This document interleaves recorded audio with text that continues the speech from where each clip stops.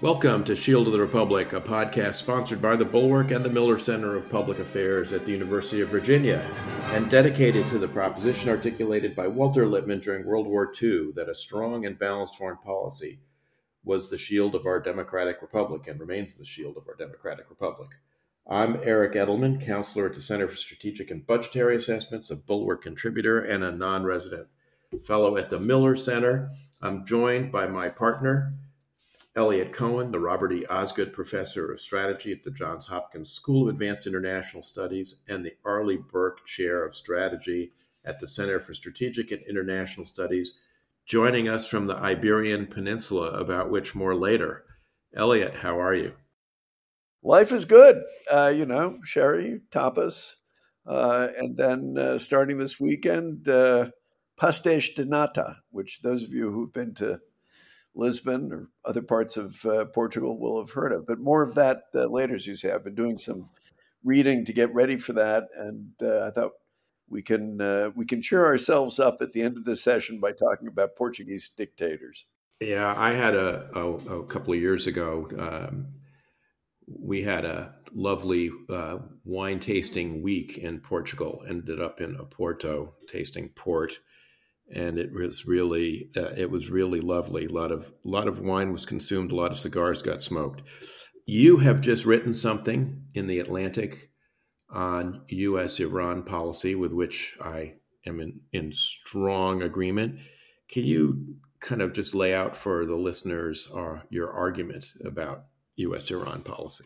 Sure. So it makes an argument, actually, that you and Ray Take have made repeatedly over the last 5 years. It's triggered, of course, by this recent attack on an American base in Jordan, which, alas, killed 3 American servicemen, wounded 25 others. And what it does is it steps back and looks at this in the context of U.S.-Iranian relations, which have been, on the part of the Islamic Republic, violent, really, since the inception. And basically what the article says is, look, American policy has failed because we've tried to segment the Iranian problem, or we always have segmented it. So either we think we're dealing with the hostage issue, or we think we're dealing with the freedom of the seas issue, or we think we're dealing with a nuclear issue, or we think we're dealing with an Iraq issue. But the fundamental fact underneath it all is we're dealing with an Islamic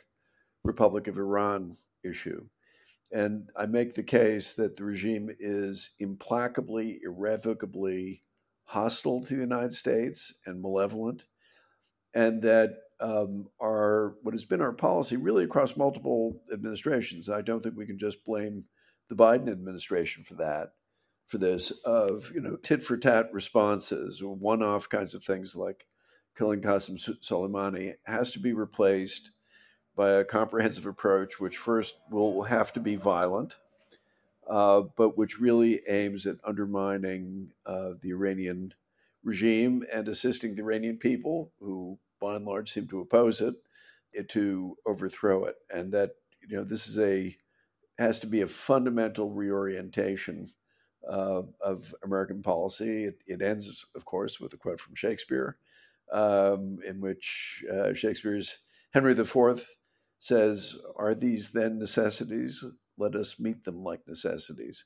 And I say that because I fully sympathize with the administration's desire not to get pulled into a Middle East war. I understand its aversion to the use of force on a large scale, which is, of course, always unpredictable. But I think the alternative is much worse. And finally, I'll just say that I think the way that we've handled this has made the problem progressively worse. We now face an Iran that controls the regimes in Yemen and in Lebanon, and has an enormous amount of influence in Iraq and Syria, which is getting more belligerent, not less, which is more dangerous, not less, which is actually helping to unsettle not only the Middle East, but Central Europe through its support of Russia. And the time to deal with this problem is now. Yeah, one of the points you make, which I agree with, of course, is the fact that a lot of the dysfunction of our Iran policy, goes back across several administrations, including to some degree the Bush administration in which we served. And I think one of the reasons for that, and I'd love to hear your view of this, is that Americans really tend to underplay the role of ideology in international affairs and religion.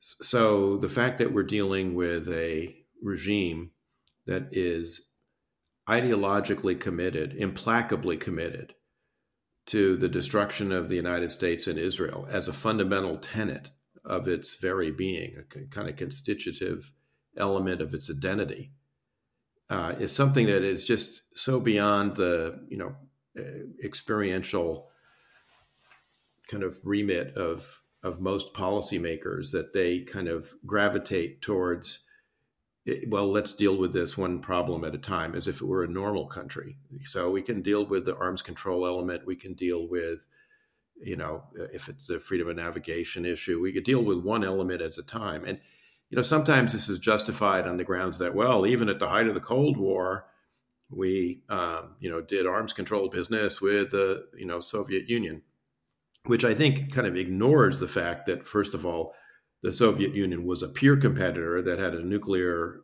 arsenal that could destroy the United States, but also that it had gone through some ideological evolution of its own and actually, while always willing to pursue unilateral advantage against the United States, had fundamentally accepted the notion of peaceful coexistence. Yeah, it is also a lack of imagination. I completely agree with that. I think what you're dealing with here is it's a toxic combination of three things. First, there's the core ideology, which is a distinctive brand of Shia Islam, to be sure. But what it's also about is a kind of revolutionary ardor. I mean, there are many ways in which the Iranian leadership kind of departed from Shia orthodoxy, in particular in having the religious leader be a secular leader. That was... And was not approved by a lot of senior Shia religious figures. So there's, the very founding of the regime was based on this peculiar brand of Shia Islam that was completely wrapped up in anti-Americanism, is essential to its existence. I think, secondly, there is an element of traditional Iranian imperialism. This is an imperial power. It's kind of deep. And I think they tap that. And I think the third piece of this is the regime's fear of its own people and its fear of overthrow. And that's why I think some of the most shockingly naive views that I've heard on this, going back actually to the Bush administration, which, as you say, we served, was with a very senior official. There was a point where we had some notion that we'd be able to have a consulate in Tehran, and that this would be a wonderful thing because this would actually do the most to subvert the Iranian regime. To which my response was, well, if you can figure that out, you think the Ayatollahs can't figure that one out? And you really think that that's what they want? And I also think, Americans often don't like to believe that there are problems which are simply insoluble. And in this case, the problem of kind of malevolence and hatred, that there isn't some way that you can't negotiate your way out of it, talk through it, something like that. And what you're dealing with here is implacable malevolence. You see a version of that too in those who say, well, maybe the Ukrainians should cut a deal with Russia. There isn't a deal to be cut. I mean, Right. The malevolence and hostility is utterly implacable. And I think that, at the end of the day, it means there comes a point where you have to be equally implacable. Yeah, I agree. I want to come back to Ukraine in a minute, but and the question of whether there's a deal to be done and all of that, because that's plenty for us to chew on there as well. But before we kind of leave the Iran discussion, you mentioned that Ray Takei and I have written a number of pieces over the last few years. I mean, you're implicated in that as well. I mean, Yes. The three of us together wrote a piece in Foreign Affairs. which advocated for pretty much precisely what you've been talking about, which is a comprehensive approach to the Iranian problem, not one that privileges one element. In those days, of course, it was the Iran nuclear deal that was being put as a kind of lodestar against which all Iran policy would be conducted. And a lot of the objection that people have to what Ray and I have argued now twice in the pages of, or at least on the website of Foreign Affairs, has been that you need to do everything you can to support the Iranian people. That regime change in Iran is not going to be imposed by U.S. military the way it was in Iraq, which is a completely different situation. This is something where the bulk of the population clearly hates this regime and would like to be rid of it. We've seen years and years of protests. Most recently, the protests over the murder of Mahsa Amini in Iran, and yet you just get the sense that despite democracy being at the center of the Biden administration's policy, that nobody wants to do this because you don't want to upset the apple cart of trying to get back into a quote longer, stronger joint comprehensive plan of action, despite the fact that 3 years of negotiations with the Iranians should have completely disabused anybody of the notion that that was possible. So what is to be done, as Lenin might have said? You've said it at the outset that you didn't think that that you understood, I should say, that the administration has a concern about escalation, wider war, et cetera, prudent use of military force. So in this circumstance, here's, if I were being asked for my recommendation, here's what I would say. I would say you need to hit immediately the source of the, of the drone attack, as well as senior Iranian Quds Force advisors in Iraq, Syria, and Iran. We know where they are. And the Iranians have had a mothership, an intelligence vessel in the Gulf of Aden, helping coordinate the Houthi attacks. I think that they are in essence accomplices to piracy, and the ship ought to be seized and or sunk, all as part of one operation. That has the virtue of not hitting Iran directly yet, although I think it sends a signal that if this keeps up, we're going to go after Iran directly. That would be my recommendation. What's wrong with that? It doesn't go far enough. I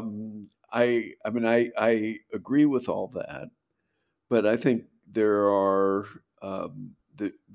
several other elements. One of which is to begin now a large and sustained effort to undermine the rule of the regime, to weaken the secret police, to weaken the forces of repression. And I think the mistake would be to say, okay, this time it's going to be a really big retaliation, and then you don't do anything. What's needed is something that's much more systematic than that and much longer term. And the other thing is, and this is a fault of the administration on the Russia-Ukraine front as well, and indeed on just about every front. You need to explain to the American people why this matters, why this is important, why this is the right thing to do. I guess one other piece of it is that I would say is, look, going forward, we have a zero tolerance policy for attacks by Iranian-supported forces of any kind on our forces.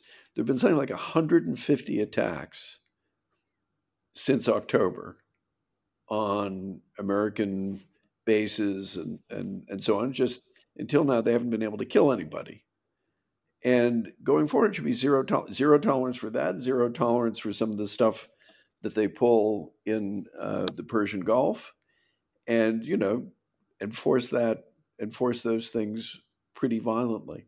And the reason to do that, I think, is not just in a narrow sense to deter them. It's also to make them look weak.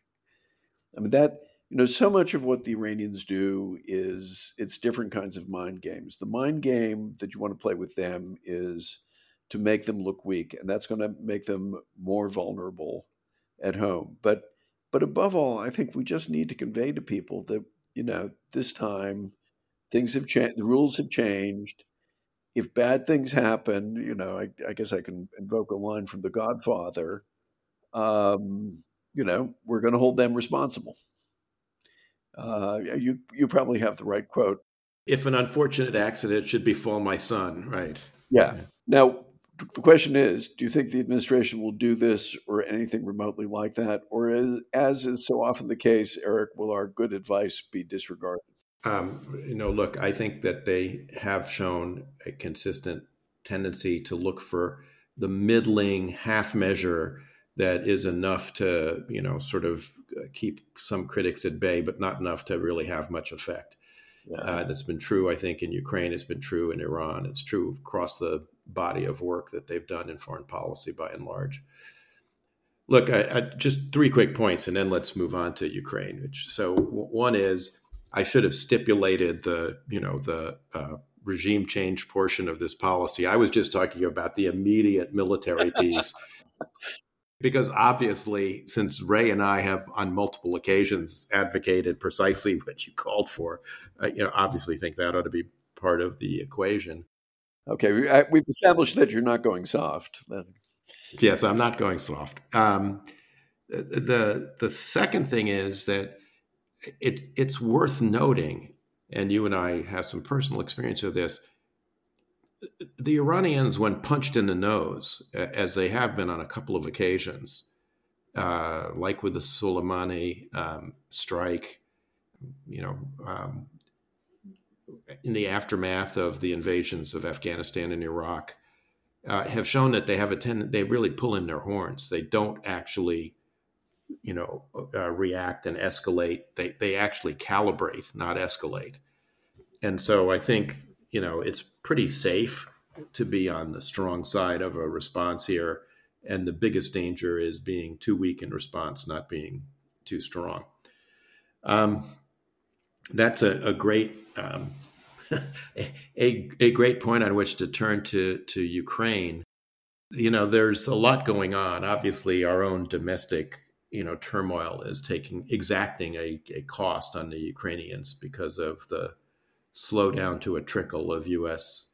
military aid, the incredibly cynical gamesmanship on the Hill that's going on, that's allowing the border issue to sort of whipsaw around the question of Ukraine aid, despite the fact that it's pretty clear there's a bipartisan majority in favor of it.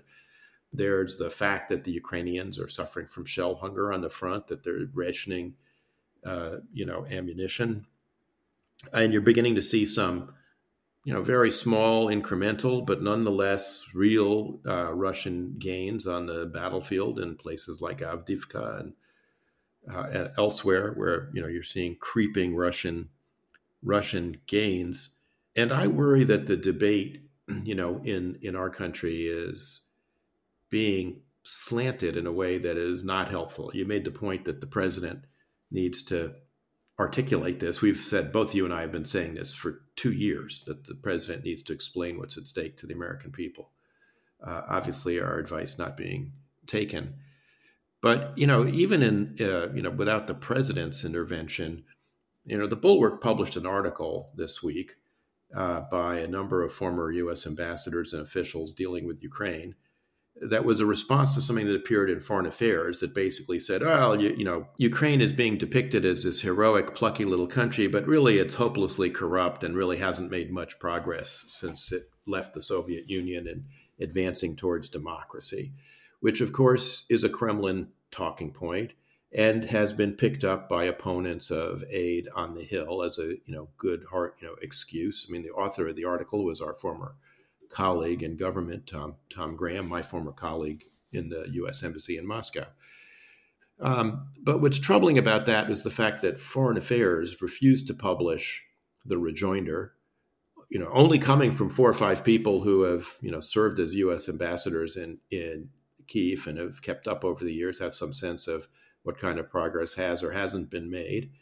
And it's a pattern because one of the co-authors, David Kramer, and I have written a couple of pieces responding to other things in Foreign Affairs either advocating for negotiations with Russia, which, as you point out, there's no negotiation to be had because Russia is interested in capitulation, not negotiation, as well as other, articles that have appeared in Foreign Affairs that have been either, I would say, hostile to Ukraine or sympathetic to kind of, or at least expressing understanding of, certain positions that Russia has taken.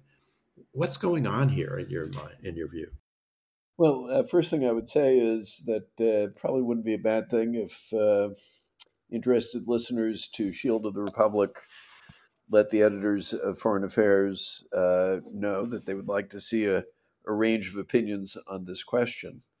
I think the larger issue is that unfortunately, sort of and this is part of a bigger problem, the weight of so-called expert opinion on Russia-Ukraine has been dominated by Russianists who possibly subconsciously sort of absorbed what is the standard Russian line on Ukraine, that, look, these are sort of a backward, corrupt, inferior version of Russians. It's not really a state, it's just some sort of kleptocracy. And what do you expect? And, the people on the other side are a bunch of kind of wild-eyed democracy promotion types, but let's be mature and serious. And it's, the same crew who, let us never forget, said that Ukraine would be overrun within a week or two because of exactly the same thing. They basically bought off on even when they don't particularly like Russia or oppose it in some sense, they bought off on a Russian set of assumptions about Russia's military capacity, about Ukraine's military capacity, but above all, about the nature of the Ukrainian people and the nature of the Ukrainian state. And, in this case, it's simply, there's a large measure of ignorance. I think a lot of these people, are not particularly sensitive to all the changes that have happened to Ukraine, particularly since 2014, which are really quite remarkable. But there's that. And of course, as you know, in policy debates, once people have planted a flag somewhere, they're very reluctant to take it down and say, you know what, that was a mistaken judgment about what Ukraine is like. And, I think that explains. I think that explains the views of people like Tom Graham. It doesn't explain the views of the editors of Foreign Affairs, who I think owe you and some of the others an explanation. And maybe Shield of the Republic can help nudge them to that. Yeah, I think, the fact that David and I and now the group of ambassadors have published in the Bulwark is a tribute to the Bulwark, actually, which has published some terrific stuff, and our colleague at the Bulwark, Kathy Young, has written some very good stuff about what's going on in Ukraine as well. The Russocentrism is a phenomenon that you and I have remarked on. We had John Herbst, one of the former ambassadors, who was a signatory on that article about a year ago, talking about this.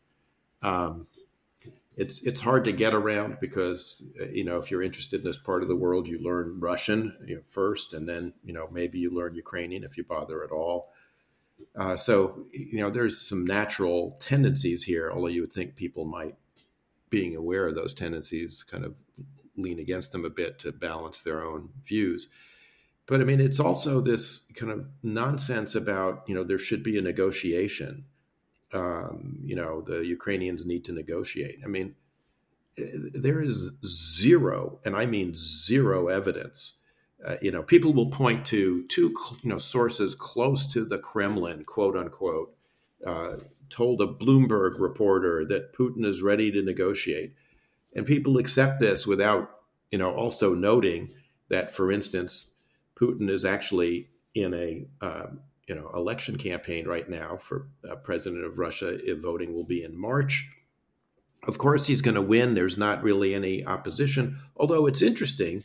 The candidate Nadezhdin, whose name is originates in the word Nadezhda, or hope in Russian, by the way, who's a former colleague of Boris Nemtsov's, is not very charismatic. He's clearly been an approved Kremlin, alternate, so he's going to, not really rock the boat. But his candidacy is meeting with enormous enthusiasm, long lines of people trying to sign up to get him on the ballot, which tells you that notwithstanding all the polls and all the discussion about how popular and Putin is and the war is, Russians are getting tired of this and would like to see an end to it. And Putin probably thinks he needs to conciliate that at least to some level, which is why we get these feelers and these stories. But whenever it's put to the test, or wherever he actually says what it is he is willing to negotiate, it's, as I said earlier, it's capitulation, not negotiation. Yeah, I think Sergei Naryshkin, the head of their security council, recently was very explicit in saying, the objective of the war is to eliminate Ukrainian statehood and to change its government. I think there's a commonality. Former President Dmitry Medvedev, who's the deputy on the National Security Council, also said that. That's right. I mean, this is like, it's I quote in the piece Bernard Lewis's famous line that in some parts of the world, don't pay attention to what people say in public, pay attention to what they say in private. In the Middle East, pay attention to what they say in public. I think something like that applies to Russia. By the way, it applies to China as well. I think there's a I think a broader point in all these. In the case of Iran, in the case of Russia, in the case of China, this is not like negotiating with Germany or with Canada or Japan or Indonesia, for that matter. On these issues, they basically have no intention whatsoever of long-term compromise. And we just have trouble wrapping our heads around that. I recently read a very interesting essay in Quillette. I don't know if you look at it. It's a very interesting publication coming out of Australia. It's, I think, entirely virtual, but it was about Hong Kong. And, what's life like for the people who were democracy protesters in Hong Kong? I remember that at one point they got like 2 million people out in the streets. Okay, a couple 100,000 have successfully fled, but the remainder are still there. And it's a terrible picture of, people being ground down and no compromise being possible. And that's, that was the story with Hong Kong. That would be the story of Taiwan if China ever took it over. It's the story of Russia vis-a-vis Ukraine. It's the story of Iran vis-a-vis us, the Israelis, and others. And I just think we need to accept that's the nature of the world we're in. And it means a kind of a grim determination, which I just don't see yet. Continuing on Ukraine, I wanted to, I thought maybe we could talk a little bit more about some of the other developments. I think one glimmer of light is I do think this is forcing, and alas, the prospect of a Trump administration is forcing the Europeans to take the initial steps to improve their own defense industrial capability and to prepare for it. You've had now a number of speeches, including by the German defense minister and others, sort of warning of the possibility of serious conflict with Germany. You do see some measures being taken in terms of munitions production. And I don't think you really see a slackening of support for Ukraine there, although there are some worrying signs with things like the AfD in Germany. I think, secondly, it is striking how the Ukrainians have been able to maintain a certain degree of freedom of the seas and also to strike deep into Russia. I wish we were willing to support them in doing that. I mean, I think there's just a disgusting absurdity in the idea that we think it's okay for Russians to destroy Ukrainian infrastructure, but it's not okay for the Ukrainians to strike back at Russian infrastructure. So I think there are some signs. Now, the one last thing I was going to drop is there have been rumors flying around, and at the moment they're just rumors, that there may be a shakeup in the Ukrainian high command. Um, we'll see. We'll see if that were to actually happen, and who knows what significance that might have. I guess the last thing I'll just say on this is, I'm still hoping against hope that there'll be some kind of deal on support for Ukraine. Um, I've got a feeling that Mitch McConnell would like it. His support for Ukraine is quite sincere. I mean, the problem is that House Republicans just seem to be kind of lunatic, or There rather, is the that. decisive minority there is lunatic, not the majority, but a very strong-willed minority. Who seem to have control over the speaker. Look, yeah. Where to start? Um, I do worry about the Zelensky tensions. I mean, we have talked about that in the past. I think we talked about that with Yaro Trofimov a couple of weeks ago when he was on the show talking about his terrific book. There's been tension there, I think, since the beginning. There's just been a major corruption case, arrests in a corruption case, and retrieval of money that was apparently going to be pocketed by people involved in some contracting by the Ukrainian Defense Ministry. Uh, so certainly there's potentially, pretexts there for, doing things. He's already made a change, of course, in defense minister earlier. My only worry about this is that the fraying of domestic unity is, potentially problematic, I think, for Ukraine. Um, but putting aside the rights and wrongs of, Zelensky versus Zelensky, who's got a better strategy, whatever, I think one of the strengths of the Ukrainians has been their unity. It undermined one of the key Russian assumptions, which was that there was no unity in Ukrainian society. So I do, worry about that. And although you're right that the Europeans are stepping up and have recognized that they have been, living in for too long in the, land of, uh, what our what our friend Bob Kagan calls, the lands of Mars and Venus. Um, the reality is, though, they have a long way to go because their defense industrial base is in worse shape than ours. And I worry that about the sustainability of this in European politics.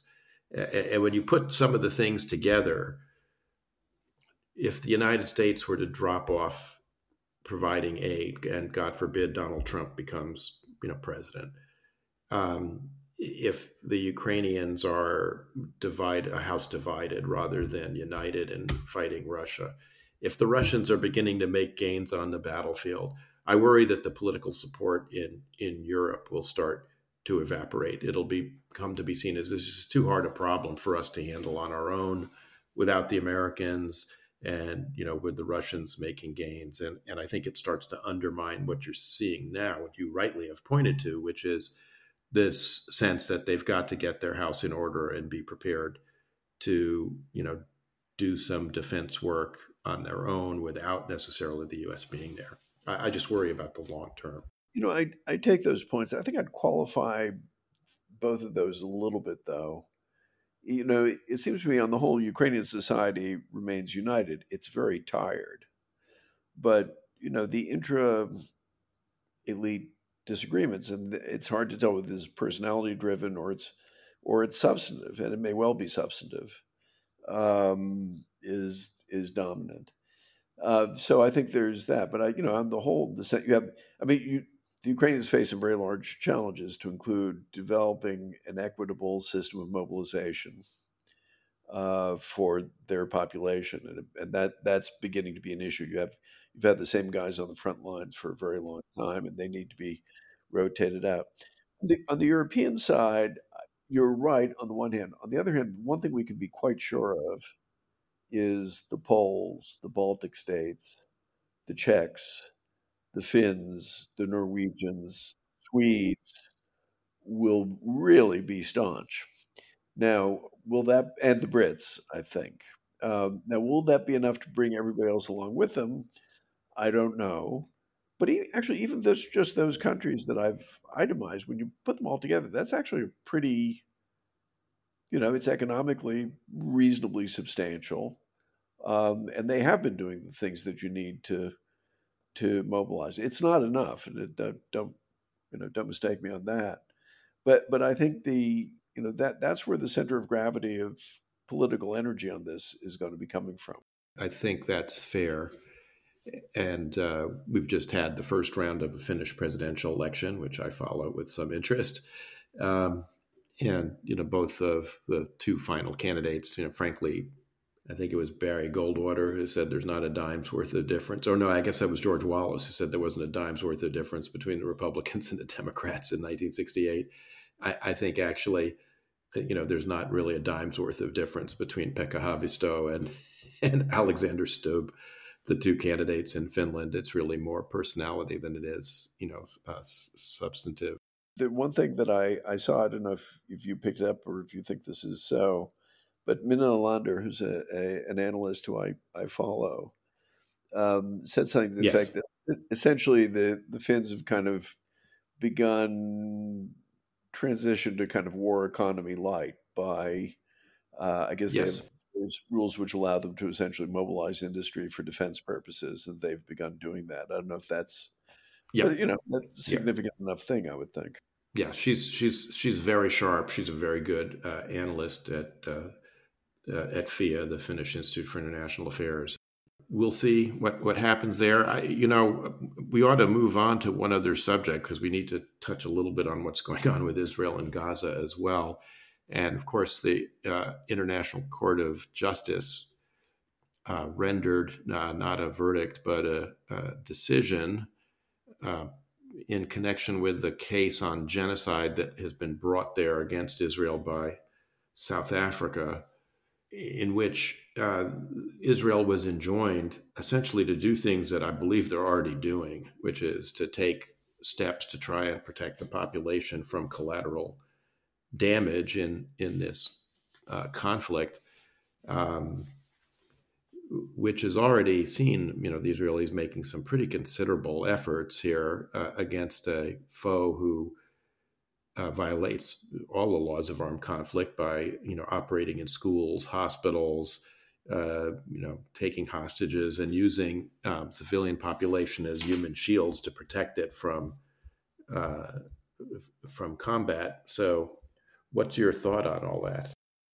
Well, so my first thought is actually kind of a visceral anger and disgust at the invocation of genocide against the state, which, let us not forget, has a very large population still of people who survived the Holocaust. That was genocide. That was really an attempt to exterminate an entire people. Whatever is going on in Gaza, no matter how terrible you think it is, this is not a war of extermination. This is not death camps. This is not gas chambers. This is not the machine gunning of thousands of people and dumping their bodies in a trench. And it's obscene that this is coming up, and it reflects, not only an extraordinary discredit upon South Africa, which I think should be called upon at some point to pay a penalty for this, and I hope will.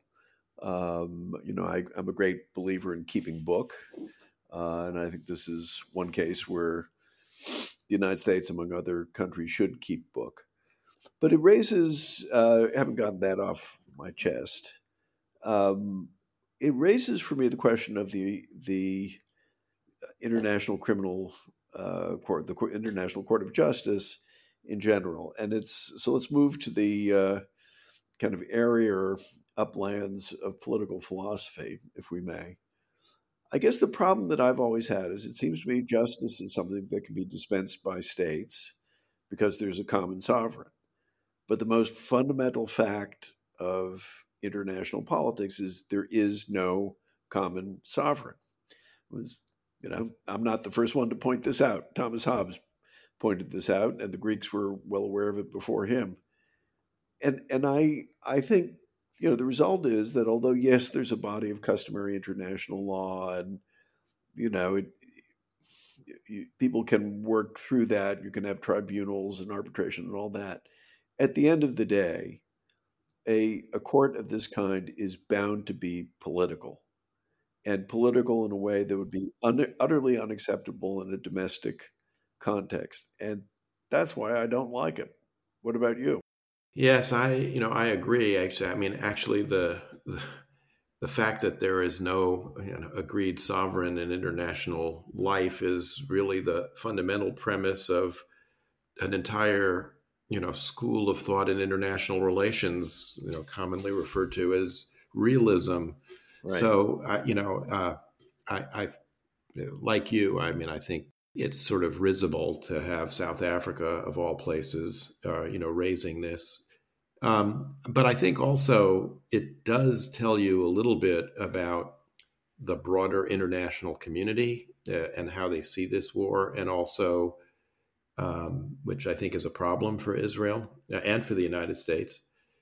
And it also tells you a lot about, unfortunately, international institutions and more broadly, and kind of the failure of our kind of hopes for them that arose in the Second World War. I mean, right, our First World War and Second World War. Right? It was sort of Wilson's hope that the League of Nations would somehow overcome the absence of a common sovereign, and put an end to warring between alliances and blocs, and then after World War II, the United Nations.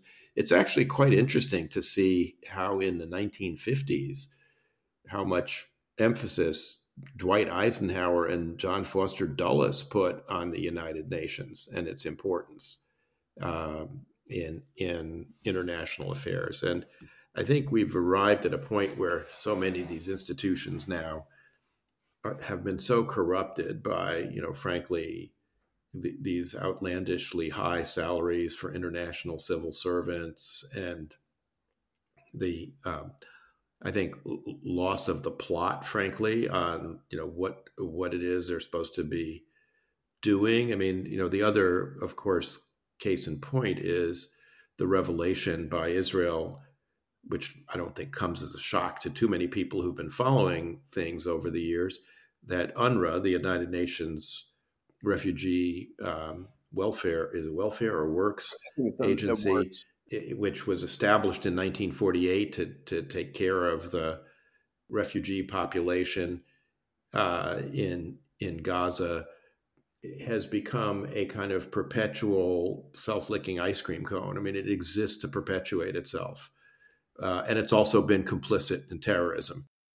I was going to say, I mean, the Israelis produced what looks like pretty hard evidence that at least a dozen of UNRWA's employees were actually participated in the October 7th attacks, but that a substantial percentage in a variety of ways were associated with it, even if they weren't directly participating. As you say, that's no surprise to anybody who's followed it. But I think there's a larger point here, which is what UNRWA has done in its more than half century of existence. It's astounding. Is it's kind of kept the Palestinians in this kind of welfare dependent state, and obstructed what would have been the desirable thing, which would have been to help people find their feet and then develop their own economic lives, be integrated with the places where they were living, and the way refugees from previous wars have been, and whether it's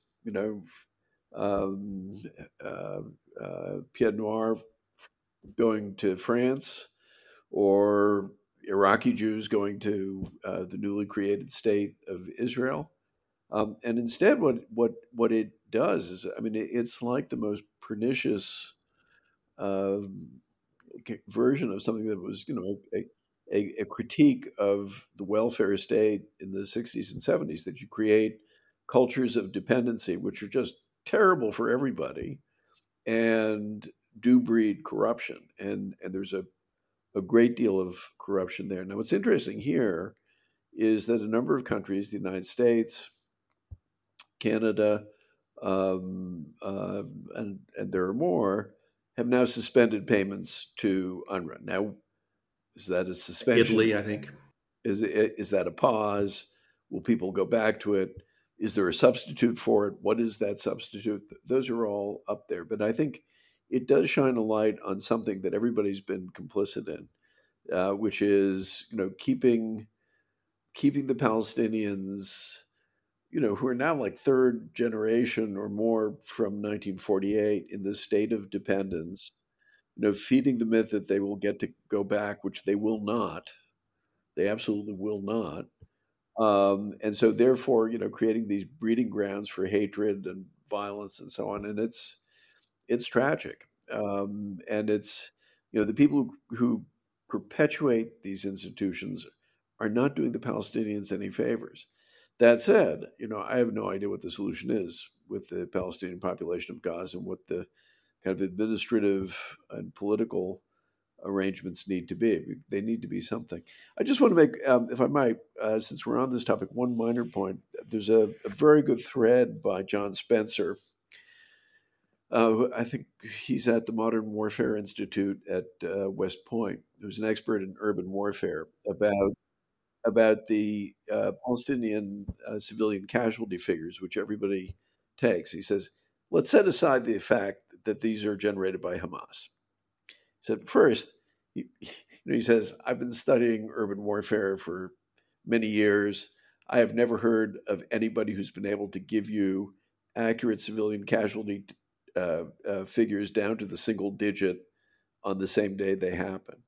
Secondly, the Palestinians don't seem to count in those numbers of Hamas combatants who've been killed. We know that at least 1,000 were killed by the Israelis on October 7th in the fighting around the attack. The Israelis say that there's something like 9,000 who've been killed. Doesn't talk about friendly fire, doesn't talk about Palestinian civilians who've been killed by Hamas, which has happened intentionally as people tried to flee some of their areas. And it's again, it's very depressing the way people sort of accept these numbers without saying, hang on a second, where do they come from? What I would like to do for the wrap up is go talk about the book I've been reading, because it's actually relevant to this discussion of the UN. I'm going to let you go there in a second. I just wanted to say that the Washington Institute has also done a paper on the Hamas's manipulation over history of casualty figures in the fight with Israel. This is not new. This has been going on through all the earlier rounds of this. So that's not new. And also, John Spencer, who is terrific on urban warfare, is also got a lot of expertise in subterranean warfare, and he had a very good post at the Modern War Institute not long ago about the tunnels that Hamas has done, which are really quite extraordinary. I mean, it turns out to be about 450 miles of tunnels, way bigger than the Israelis had anticipated. This is in an area that's like 25 miles long and about 20 miles across? I mean, it's no, not even. I mean, it's really quite extraordinary. I think it was 6,000 pounds of 6,000 tons, of concrete were poured in, and 1,700 tons of rebar went into this. It's really quite astounding. And just think about if all that expense and all that effort and all that ingenuity had gone towards developing decent water and sewer systems and educational systems which taught people something other than hate, and were conducive to developing an economy that could thrive and feed the people of Gaza and offer them a somewhat better future. I mean, that's the thing that's poisonous about it. It is astounding to me that, and I agree with you, with what you say about sort of the attitudes towards Israel, that, I mean, almost immediately criticism of Hamas, not only for the October the 7th massacre and with all of its horrors, but for this kind of stuff, just vanished. It's just not. People aren't going to Right. talk about it. It's all going to be talking about the Israelis. It's preposterous. So you're going to have a wonderful trip to Lisbon, and I know you want to talk about Antonio Salazar, the dictator of Portugal. So tell us all about what you've learned, because I really want to get the lessons ahead of time before our own election about soft authoritarianism. Well, by the way, it's only on Shield of the Republic that the uplifting note on which you end a session is talking about Portuguese dictators. So the book is Tom Gallagher's Salazar, the Dictator Who Refused to Die. Salazar was a brilliant professor in economics, but also in law at the University of Coimbra, which is a very ancient university and the oldest in Portugal, who entered the government in the late 20s. Then in 1932, he became prime minister and effectively dictator and served there until 1968. So a very, very long tenure of about 34 years.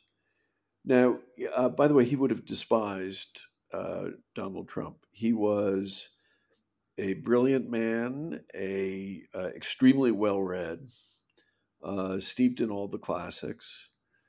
He was profoundly conservative to the point of being reactionary, but he was also, a frugal man. When he died, basically, he didn't really leave any kind of fortune behind at all. Fantastic work ethic, and even though when that regime was overthrown about 6 years after his death, a lot of effort went into criticizing him, and a lot of the criticisms were justified. I mean, they had a secret police that could be quite nasty, and in some ways, he did hold the country back. But still, there was a television series not that long ago on Great Portuguese, and they had the people watching it write in, okay, who's the greatest Portuguese of them all? Majority for Salazar. I mean, his accomplishment was to stabilize not only the economy but the government after a prolonged period of internal turmoil, which had been because you had monarchists, you had Republicans, you had the church, you had people opposed to the church. The country had been badly disrupted by the First World War in a number of ways. He stabilizes all that and produced a regime that was authoritarian, where there was some freedom of the press, but it was controlled. But it was not a fascist regime, and he very deliberately rejected that. This was not like Franco's Spain. It certainly was not like Hitler's Germany, not in the slightest, or Mussolini's Italy. He despised all that. He thought all that stuff was, that's bad, because he recognized the true revolutionary nature, I think, of fascist movements. Now, he also, while he did in some ways good for the country, he also did not believe in extensive education. So Portugal was sort of backward as that result. He was ferociously committed to maintaining the Portuguese empire in Angola, Mozambique, Cape Verde. But he was an impressive figure, and what's one of the things I found most interesting about the book, and Gallagher, I think, is a very good biographer, because he's quite dispassionate, I think, about Salazar. He admires some things and clearly does not admire others. But what he captures is the essence of Salazar's critique of modernity, and makes it clear that it's one which actually has some purchase now. And one of those things is he thought that the kind of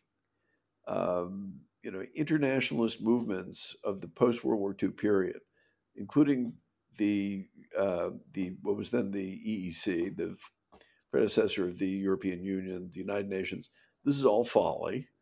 That the things that are real are nation states, and that the idea that you can remake humanity is a folly and a delusion. His real enemy was in many ways the French Revolution, which isn't quite as crazy as it sounds. So it's a wonder. It was absolutely fascinating, partly for what it taught you about Portugal, but as a case study of what rule by a genuinely conservative shading into reactionary figure is like. Not our caricature of that, but the reality. So, and again, let me just stipulate: some parts of it are really quite ugly. And I would never want to live under that kind of regime. But it's quite interesting.